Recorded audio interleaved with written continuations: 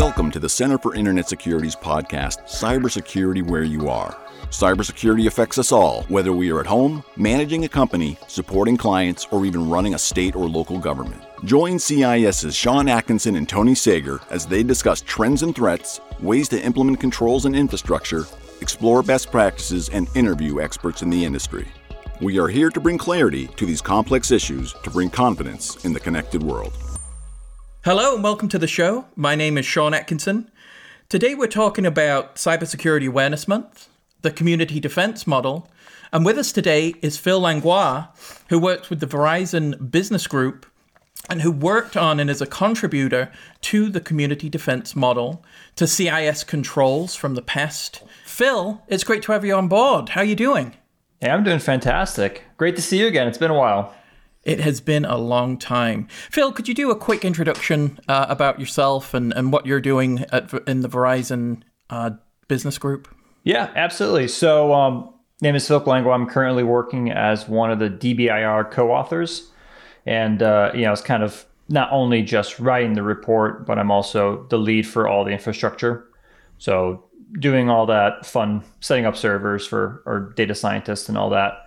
And actually, probably one of the reasons why I'm here today is because I previously worked with Sean at CIS and some other fine folks over there. I supported the CIS controls for a couple of years.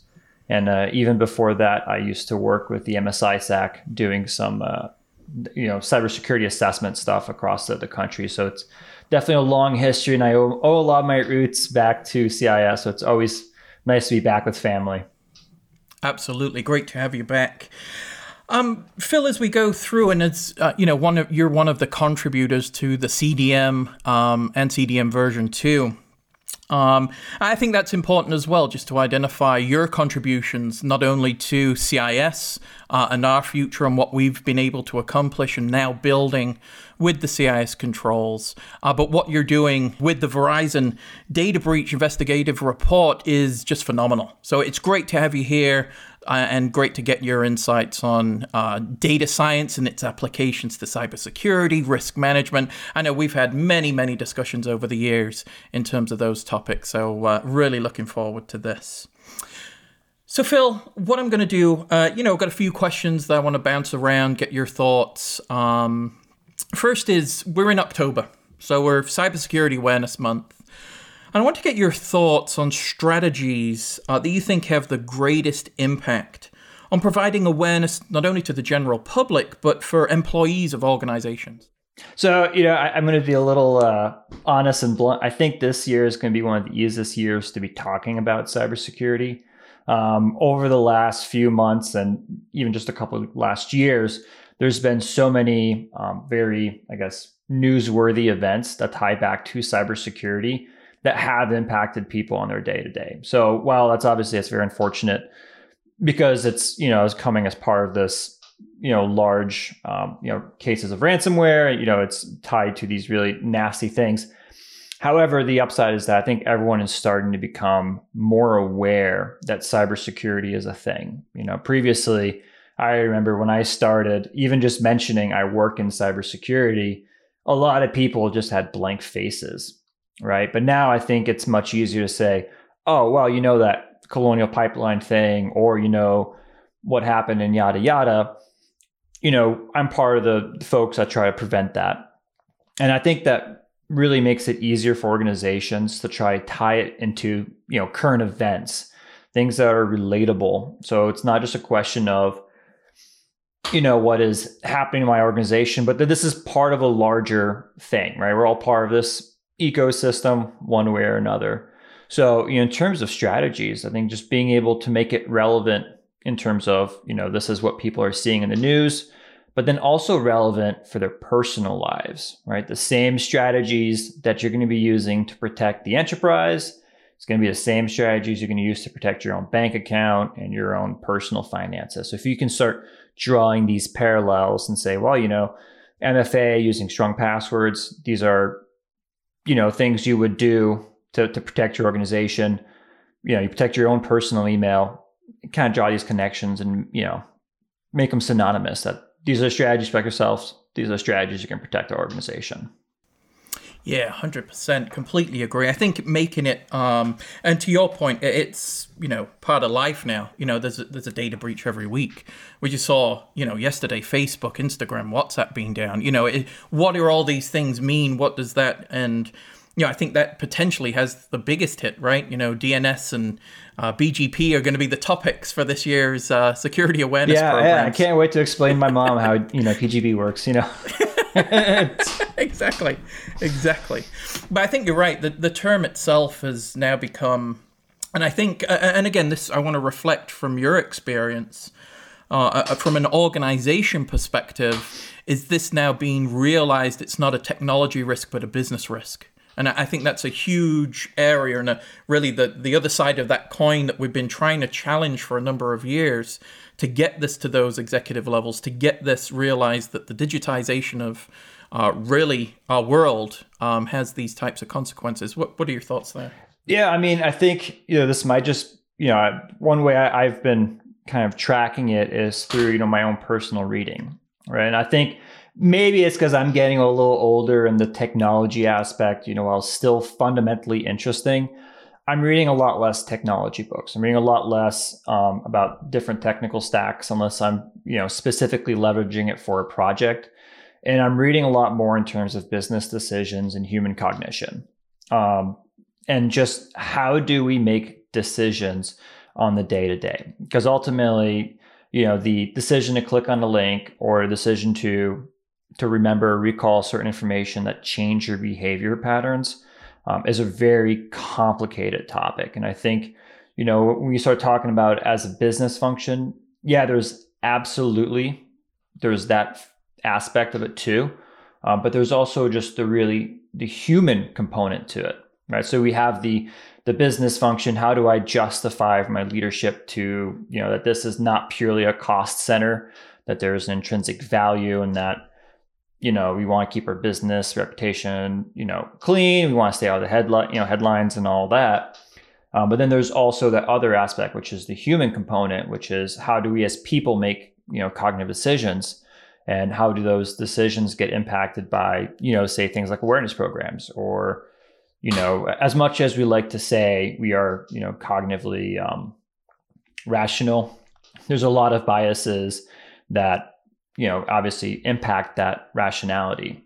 So, and, how can we kind of change those calculations and make people, not only more aware, but just, change the behavior so that their behavior pattern is just intrinsically safer. Absolutely. So really the ultimate element, there's an underlying psychology. And like you, I've been doing some research outside of the technical realm, and cyber psychology and some of the work by Mary Aiken and others. It's fascinating, to be honest. And I think if you don't bring that into awareness programs, I think maybe you're not doing yourself, employees, or even really personal lives, taking this, from the business to home, especially given the remote work from home lives that we're now living. I think has bridged a gap that we really need to look at, as you mentioned, cognition and why are we doing these types of things. It's very interesting. Yeah, for sure. I think we work in the industry, and how many of us have, practically fallen asleep doing security awareness training? It's intrinsically not necessarily like an exciting topic. Kind of like telling people to floss and to exercise is not intrinsically an exciting topic. But it's one that's key, right? That is key and even though, and this is, it's the complicated thing is we can repeat the message over and over, but, do we still, I'm not the best flosser, I'll admit it, it's not every night. Cognitively, I know that should be what I should do, right? Rationally, I should be able to make that decision and, decide every night that I should floss. But there's a step between the cognition, being aware, and then that behavior change. So I think the more we can, realize A, it's not a technology problem, and B, it's a people problem. And that's one, I think, the things I enjoy about working on the Verizon DBIR is that we try to communicate in a very simple English, easy to read format, because we do know it's not simply about talking to technologists and talking to people that get it, it's talking to business leaders. And I think as much as we can to simplify the language and simplify how we talk about cybersecurity, the better off, we'll be to convince people to, change their behaviors. Definitely. Actually, just as a quick aside, have you seen the DBIR now being, say, from a technologist perspective, are you now seeing executives that are utilizing the DBIR as part of their annual reviews, as part of threat assessment, really getting to grips with the phenomenal work that you're producing is being consumed, I think, by a wider range of people. I know it is in my organization. Again, we're a little biased from cybersecurity perspective, but I know others organizations are taking what you do to heart and utilizing it for future decision making. Do you find that? Oh yeah, I mean it's I've been on the team for about 3 years or so now, and initially it was I know people obviously they like to read it. They respect the report and that they follow along. But I was actually very surprised by the amount of organizations that have kind of adopted it as part of their essential risk management strategy, either in terms of how they categorize the incidents and be able to roll up and say, we've had this number of social events or this number of malware events that impacted these types of assets, and how that compares to the industry averages, to organizations that are using it purely for the risk management process as well, right? So they're saying, I'm industry X, I'm facing these types of incidents or these types of patterns. How should I prioritize my implementation of, say, something like the CIS controls or the NIST CSF? So there's a lot of different organizations that are using it in I want to say in a stealth fashion, because no one has to ask us to use our data. All right. So we just know because we happen to run into someone at a conference or someone reaches out and says, oh yeah, you guys made this change. And, that kind of changed how I was doing it. Is it still consistent? You're like, wow, we didn't even know you were using it like that. So they come out of the woodwork. And, I think that's the, one of the beauties of having, something hosted on GitHub and being open source is that people can just run with, the framework, and they can run with the conclusions and the data that we produce in really unique ways. So we're always interested in hearing how people are leveraging it, especially when it comes to, that bridging that communication gap between, the technical folks and then the business folks. But I think in a lot of cases, the way you format the DBIR does that in a lot of cases, because it's not strictly for a technical audience. And I think, again, just can't say enough about what you've been doing with that and really the impact that it has, because I know I use it for contextualizing my threat assessments as then I apply it to the CDM and moving through those processes and, where's the underlying control that I need based on what you're seeing through your data science and analytics through that from an industry perspective and really overall what you're seeing from the threat landscape. So it's absolutely phenomenal work. Phil, I got another question. This is a little bit tongue-in-cheek, as it were, but this is, does a single month provide enough awareness? Yep, Cybersecurity Awareness Month. And should every day be Cybersecurity Awareness Day? I mean, if it was every day, I think that would definitely keep us more busy than we currently are. I do like the idea of it being a month.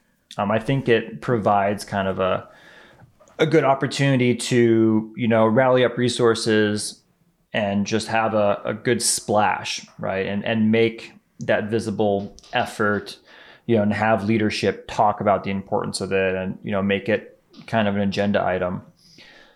Of course, it could be, cybersecurity has to be entrenched in like the everyday business and the everyday process.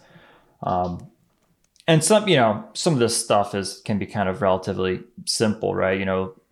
Reporting phishing and then having a, thank you or something that kind of encourages that positive behavior, right? That, of course you need to have a day to remind people that, this is kind of what you need to look at or look for when it comes to phishing email. But kind of go on the next step and say, how do we encourage these behaviors past this 1 month and integrate it as part of our process? I think there's been a lot of really neat projects that kind of do that. And also there's two sides to it too when it comes down to awareness. And I think we tend to focus a lot on the end user, right? In which, they have a very small subset of responsibilities. But system engineers, network engineers, developers, and all of that, they also have their own role in the security sphere. And I don't know if we're to the point where, a lot of content is being, as part of cybersecurity awareness, is also being targeted towards them as well. But I think that's the other part of that equation, right? So we have the end users and we have awesome resources. SANS releases a whole lot of free stuff. CIS also obviously has a lot of cool stuff too. DHS, I think, also has been releasing some toolkits. A lot of it is just as, simple stuff as a newsletter or just, something to kind of remind people to be diligent. And I think that's, at least helps make it part of that normal discourse and remind people what the complicated email address to report incidents is, when it's not just incident at blah, blah, blah. Completely agree. I think I like the month, my adage and my position is, you better be thinking about this and you better be aware 24/7 every day of the year, just make my life easier. But I do like the month because, like you say, it does give you something to focus on and it gives you a way to present the information as a calendar or event of things that we're going to do.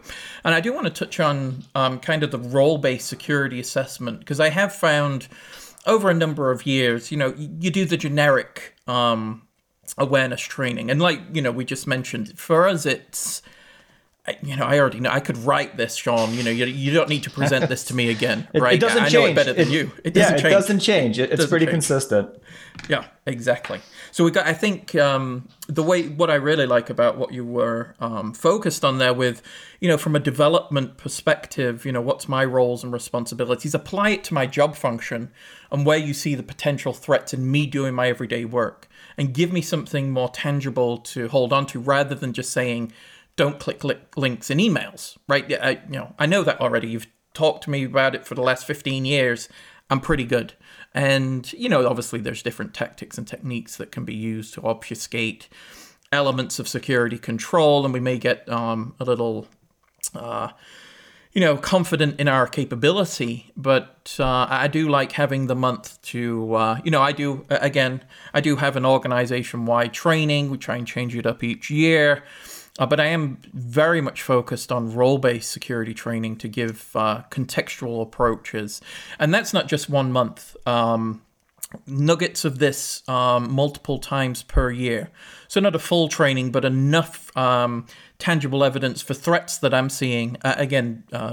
DBIR helps filter out what's first, do a risk assessment on what we want to get out there in terms of awareness and new tactics and techniques. It's I can't say enough again about the MITRE ATT&CK framework, because that helps, as that evolves and is evolved into something fantastic.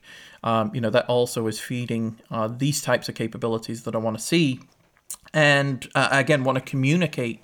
And then to your point as well, it's got to be communicated in a way that can be consumed and contextualized for those that are looking at it, right? Technical folks don't, necessarily need to be reminded of, a phishing example. But, given some header information, and here's some of the things we identified, and here's where the ruling failed, and we need to improve in these spaces because of this technique.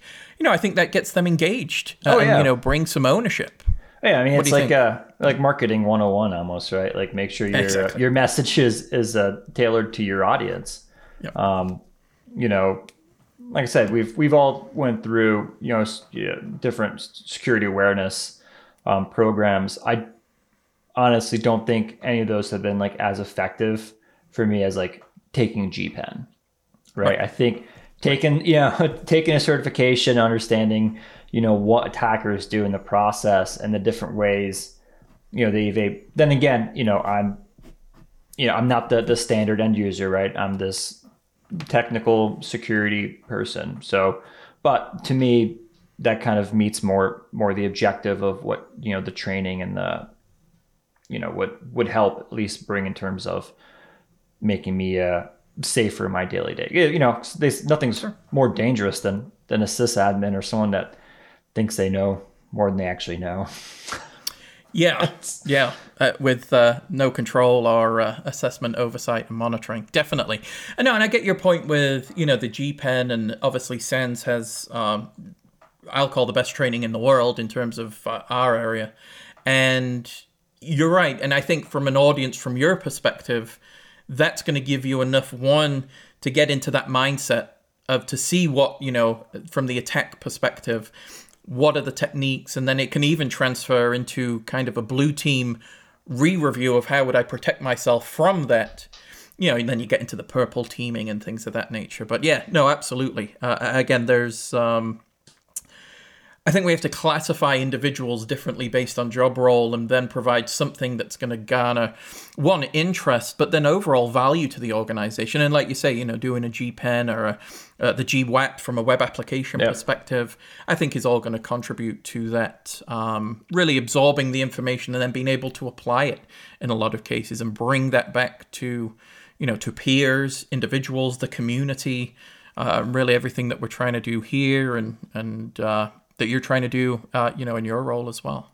So I kind of mentioned this question a little bit before, but I want to touch on it a little bit because I think there is a factor here, and I'm really interested in your thoughts in terms of our new normal. So we're working from home. We've been doing it. It'll be 2 years. In the blink of an eye. Has that fundamentally changed cybersecurity awareness? Because working from home, we've now got the enterprise in our home, if that makes sense, the data, the access, the systems. What are your thoughts there? Yeah, that is such a complicated question, right? There's so many different factors. The first of which, I would kind of argue is in technology, I think change is kind of the norm, right? I think that's something that, we have to be cognizant that the status quo or normal way of doing business, especially in a rapid changing environment and technology, doesn't really last long. And I think what ended up happening was with current events is everyone was kind of forced to make that next step, right? And forced to adopt remote. But, if we look back at even the roots of CIS originally, when it started in early 2000, was a purely remote company, right? It had a handful of employees. And, I remember Clint Kreitner was telling me that he ran the business from his RV, traveling across the United States. So, and this is 20 years or so ago, right? So it is a new normal in some sense, but it has existed in some fashion prior. I think as we've just, kind of enforced our hand to adapt to change perhaps quicker than we would have adapted.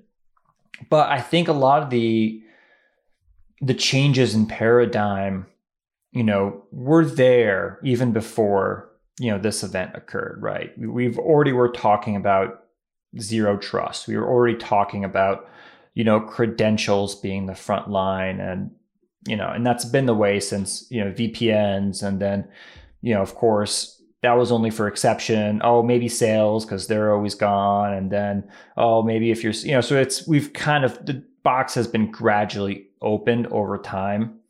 But I think now we're just kind of realizing that the entire box is open, but it's not necessarily like a huge shift. But I think what's going to be interesting is going to see, how much platforms are going to be kind of that new front facing zone defense, right? Where your desktop or your computer is really just going to be a simple interface and your data is going to be stored. And you look at something like Office, 365, or you look at, where all your files and everything are just on those platforms. Well, it's a lot easier to kind of defend those.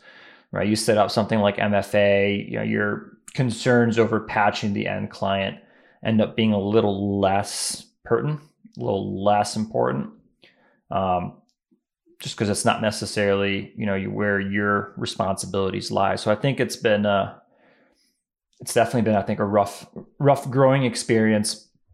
But I mean, you don't join the technology sector if you don't expect to handle a little bit of change, right, and a little bit of dynamic elements. So I think that is one of the beauties, that it does allow us to be, to always learn in the sector. I think this is just one of these difficult learning lessons. But when it comes down to the data science, which is probably where it's a little bit more my expertise than my pontification about technology sector, we did do an analysis last year in between a release of reports to kind of see, are we seeing this digital transformation, impact trends and breaches and incidents? And, it wasn't, there were some things that were somewhat conclusive, but not necessarily in the sense that, we know this change kind of initiated this other change. It's it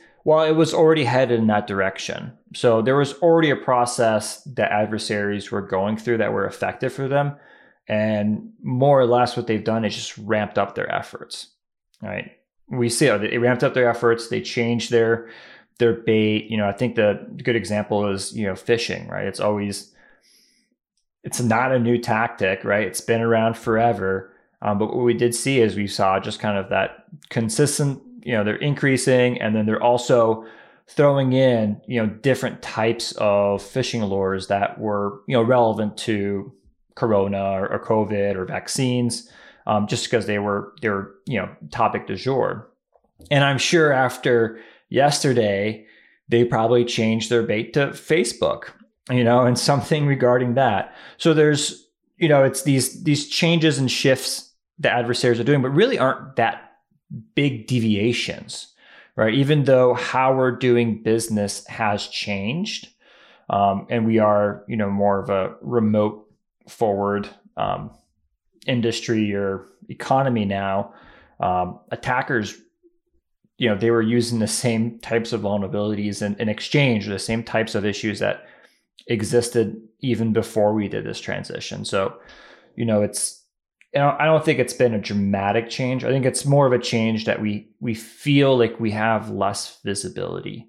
But the technology has improved significantly. I mean, 10 years ago, it would have been, I think, a very different experience, and 20 years ago, it would have been an even more different experience. But I think, the platforms now are being built that are more robust and monitoring by default. You start looking at what Microsoft is offering, as part of its different license models and such. And it's, some of it's very robust, and some of it's just it's built into the operating system, or it's built into the platform. Yeah, agreed. Absolutely. I think you're right. I think, from a perspective piece, I think it's that tangible, as it were, that, from traditional brick and mortar that have had to adjust. But again, like you say, 20 years ago, I think there would have been a lot more difficulty in being able to accomplish what was done. And, we've been living it, and in some cases, people have adapted.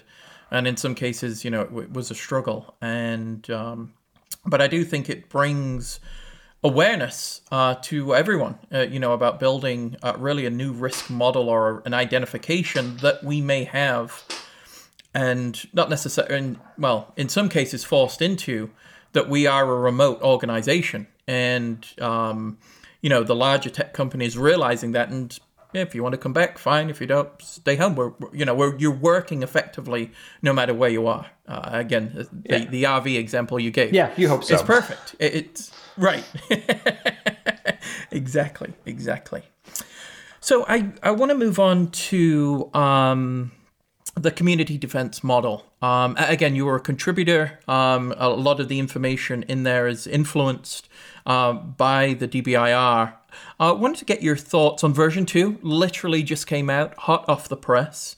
What are your thoughts on the CDM processes and it's as a concept for an organization?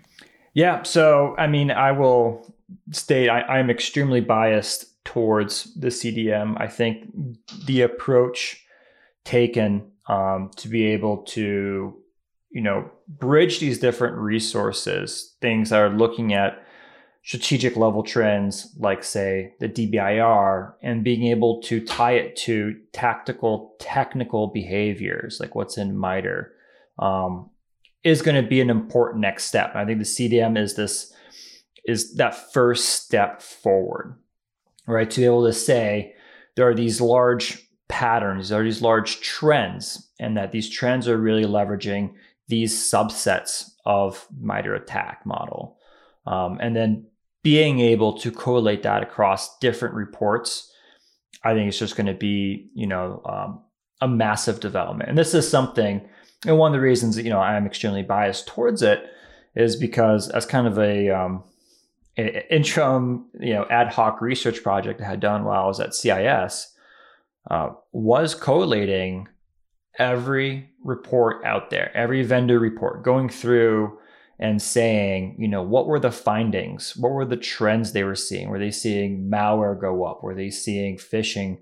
And then quickly you go through it and you realize there's no standardization, right? No one talks about things in the same way. Like what's a business email compromise, right? What kind of attack is that? What does that explicitly entail and what does it not? There's different answers to that, right? And there isn't necessarily a consistent view on it. So it's difficult, being a CISO or being a decision maker to read these reports, pull in, and then find a way to standardize it and say, this is the world.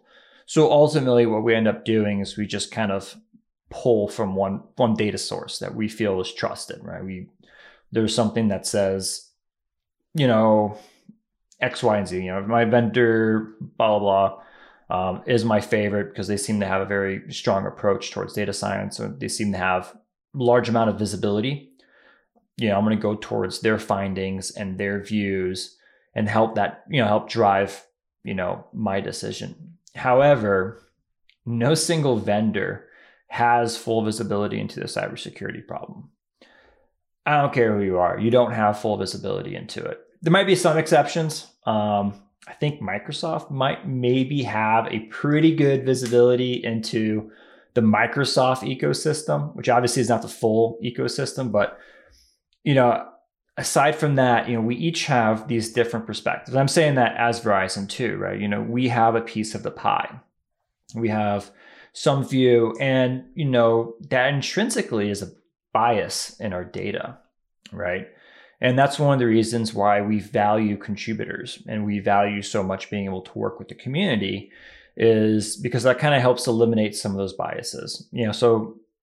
Verizon, we do have security services.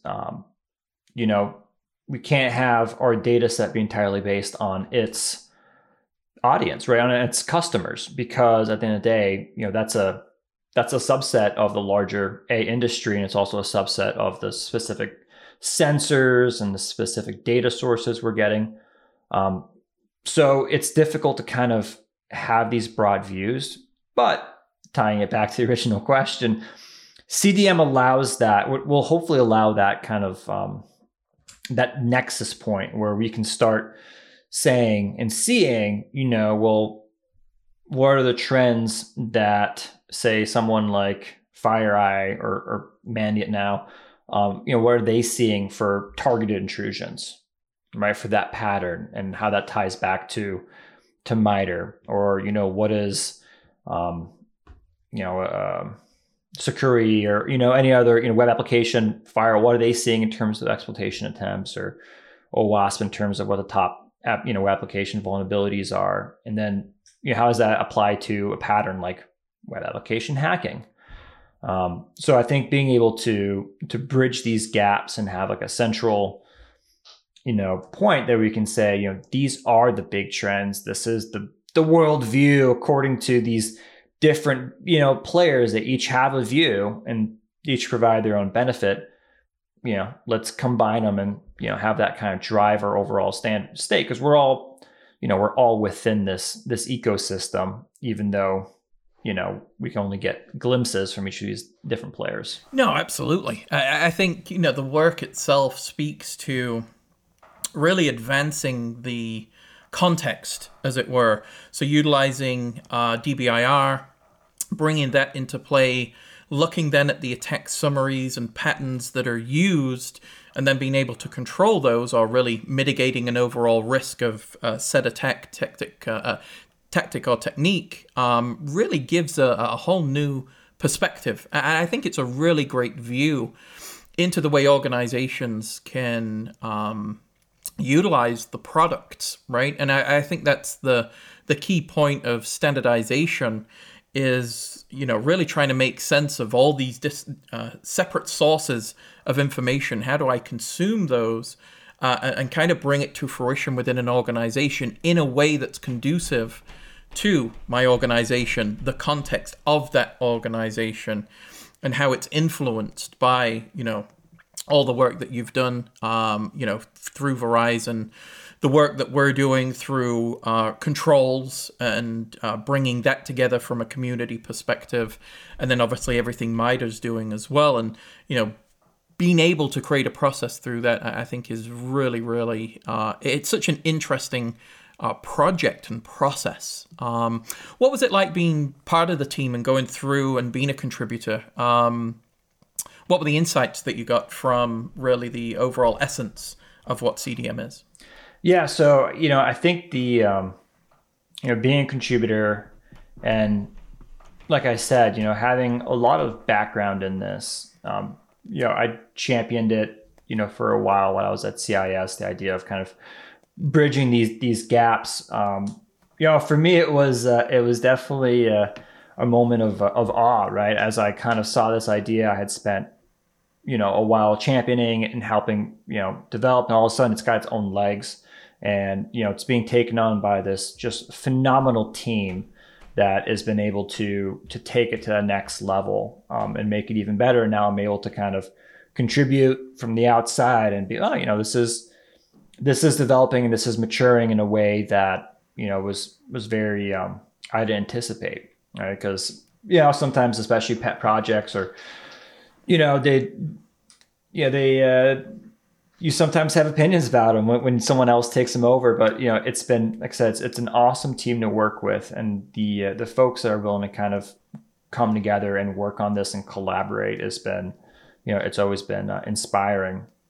And, especially because it requires so much expertise. And I think, you just kind of listed it off, being able to combine in the controls and combine in a MITRE and these large industry trends. And it's like, well, no single person, you could have a single person that could have a good understanding of this entire world, right? In terms of, what controls can mitigate which techniques and which techniques tie back to which large industry pattern and these trends.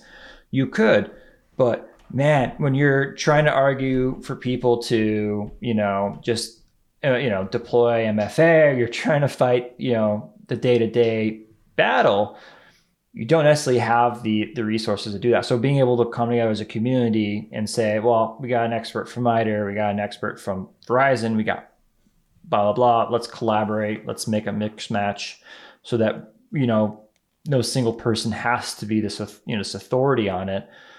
They can just leverage the community. So it's, I definitely enjoy being able to give back to the community, and especially, having worked on, control version 8 as well, is always back on my mind when these new controls are being developed or proposed. Okay, what specific pattern of attack is this going to mitigate? Or, there's kind of this other slightly, not talked about yet, but this, not all controls specifically mitigate, some controls enhance, right? They don't they're not necessarily being applied to an actor, they're being applied to your security program. Think of an asset inventory. Asset inventory in itself doesn't stop an attacker, but it certainly helps you know if you have coverage for your assets, for your vulnerabilities and access control and logging and all that. So, what roles will this control help to either enhance my program or mitigate these attacks? And it's always this balancing act, right? We don't have, infinite money to throw at every single technique. Though I have been on a call where an organization said, well, everyone says you shouldn't be using, the MITRE ATT&CK matrix as a checklist. But we went through and we checked them all. It's, oh yeah, that's awesome. Like, right. You're also like a Fortune 100 company, so your IT is probably bigger than vast majority of organizations. Period. So it's certainly doable, and it's always a question of money, right? You can move mountains with money, but for everyone else, they have to make these trade-offs. And I think being able to bring the experts together and say, these are the types of badness we see in the world, and these are the types of things that will mitigate it.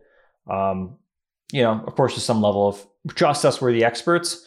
But like any good math student, we show our work. And I think the CDM does a good job of showing the logic behind its decisions. Absolutely. One of the critical pieces as well, I think, is the MITRE ATT&CK framework and being able to utilize that. I just call it the periodic table, from cybersecurity perspective. What are your thoughts on what MITRE has done with this particular framework? Yeah, I mean, I'm a huge fan. I've kind of made my last 6 months to a year kind of having that be my focus.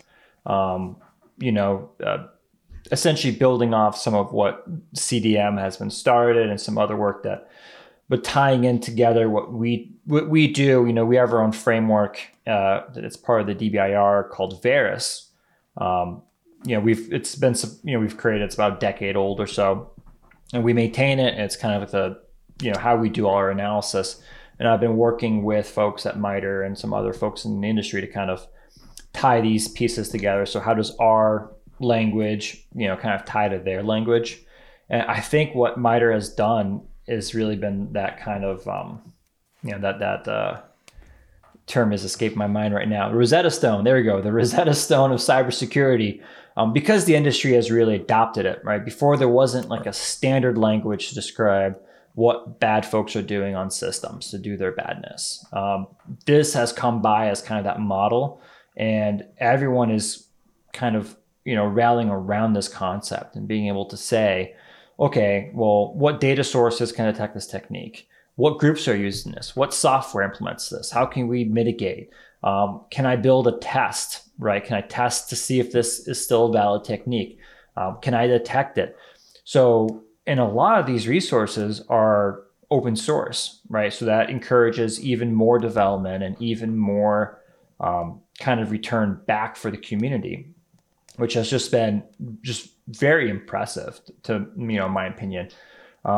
I won't say that it's a perfect framework. I think there's still certain, just kind of, it's the nitpicky stuff you would expect when you've had to go through it a couple hundred times, where you're like, well, these things really aren't equivalent, or this is overly specific without any real justification, or I think we all have minor gripes like that, but overall it's kind of become the industry standard. And I think you don't need to look much further than any job posting, for a SOC analyst or Intel analyst.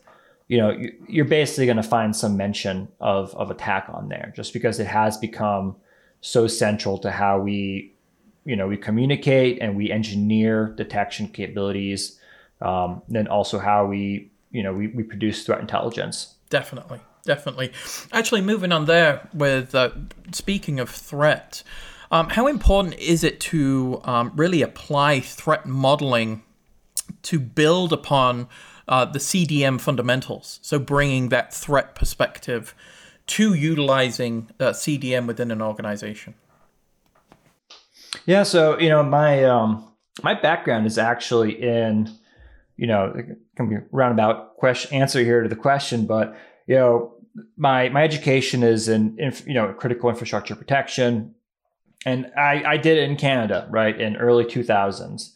So the main approach towards kind of risk management is the all hazards risk management approach, right, where you have to take consideration, the gambit of different threats that can occur, right, and how those risks will manifest themselves based on the vulnerabilities. So just even being able to understand what those threats are really key to that step of applying it to my organization, right? And I think there's, the old school understanding of risks, right? Vulnerability, and you have to have a threat that will exploit vulnerability, causing an impact to an asset. Without having some understanding as to what the possible threats are, you're kind of limited to, looking back and, trying to figure out retroactively or historically what were the trends. And, but there's also something to be said about being able to, say, this is the world we know, and this is kind of some of the additional things that, aren't necessarily going to be part of that narrative, but that are unique to my organization, right? I think organizations have to be able to take what is kind of the common threats we're all seeing, right? You have an email address, you're going to get phishing emails. You have, exposed services that require login, you're going to get brute force. But there's, of course, those unique components to your business that you need to consideration. Threat modeling, I think, just helps drive that connection to say, obviously, yes, we face, this baseline of threats that if you have an internet address, you're going to face. However, these unique things, have a larger impact or have a different type of potential, consequence that we need to take in consideration. And, striking that balance is really finesse. And I do like the approach that SysRAM is taking with looking at the different stakeholders and understanding, what is going to be the impact of them when you're conducting your risk management.